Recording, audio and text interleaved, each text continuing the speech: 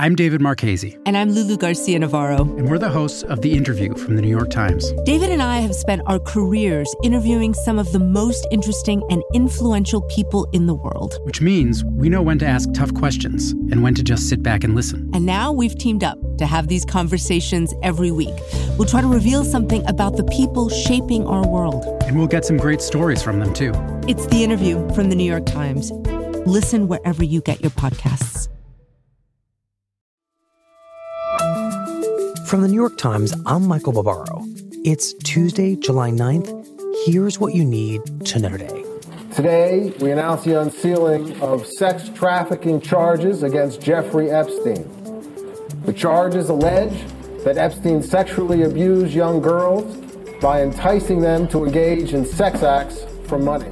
On Monday, federal prosecutors in New York charged Jeffrey Epstein, a wealthy and well-connected businessman, with paying dozens of vulnerable girls, some as young as 14, for sex. The victims, all underage girls at the time of the alleged conduct, were given hundreds of dollars in cash after each encounter, either by Epstein or by one of Epstein's employees.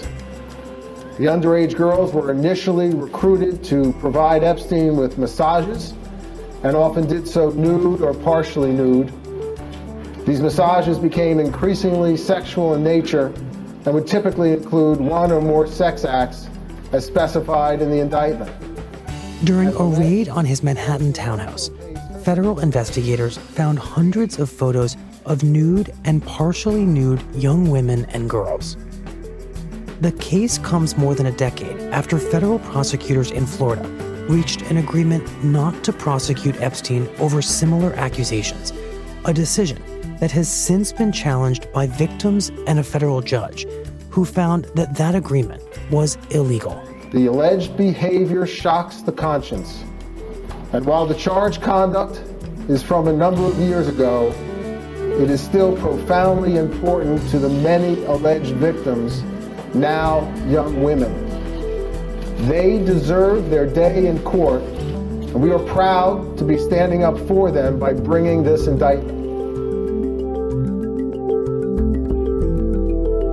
And in a highly unusual move, the government lawyers defending the president's efforts to ask about citizenship on the 2020 census have left the case, apparently in protest. The lawyers had been asked to defend the question despite a recent ruling by the Supreme Court that found that there was no legal basis for including the question. Finally, in Sudan, military leaders and protesters have reached an unexpected agreement to share power after the military carried out a deadly crackdown on the protesters. Under the agreement, an army general will run Sudan for nearly 2 years, followed by a civilian leader for the next year and a half. The plan offers the possibility of an eventual transition to democracy after 30 years of dictatorship.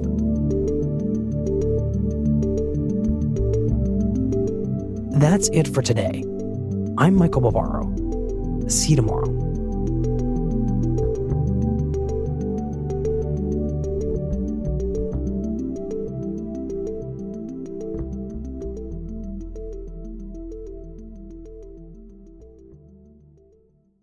This podcast is supported by the Freedom From Religion Foundation. I'm Ron Reagan, an unabashed atheist, and I'm alarmed by the intrusions of religion into our secular government. That's why I'm asking you to join the Freedom From Religion Foundation, the nation's largest and most effective organization of atheists and agnostics, working to keep state and church separate. Phone 1-800-335-4021, 1-800-335-4021, or visit the Freedom From Religion Foundation at ffrf.org. Ron Reagan, lifelong atheist, not afraid of burning in hell.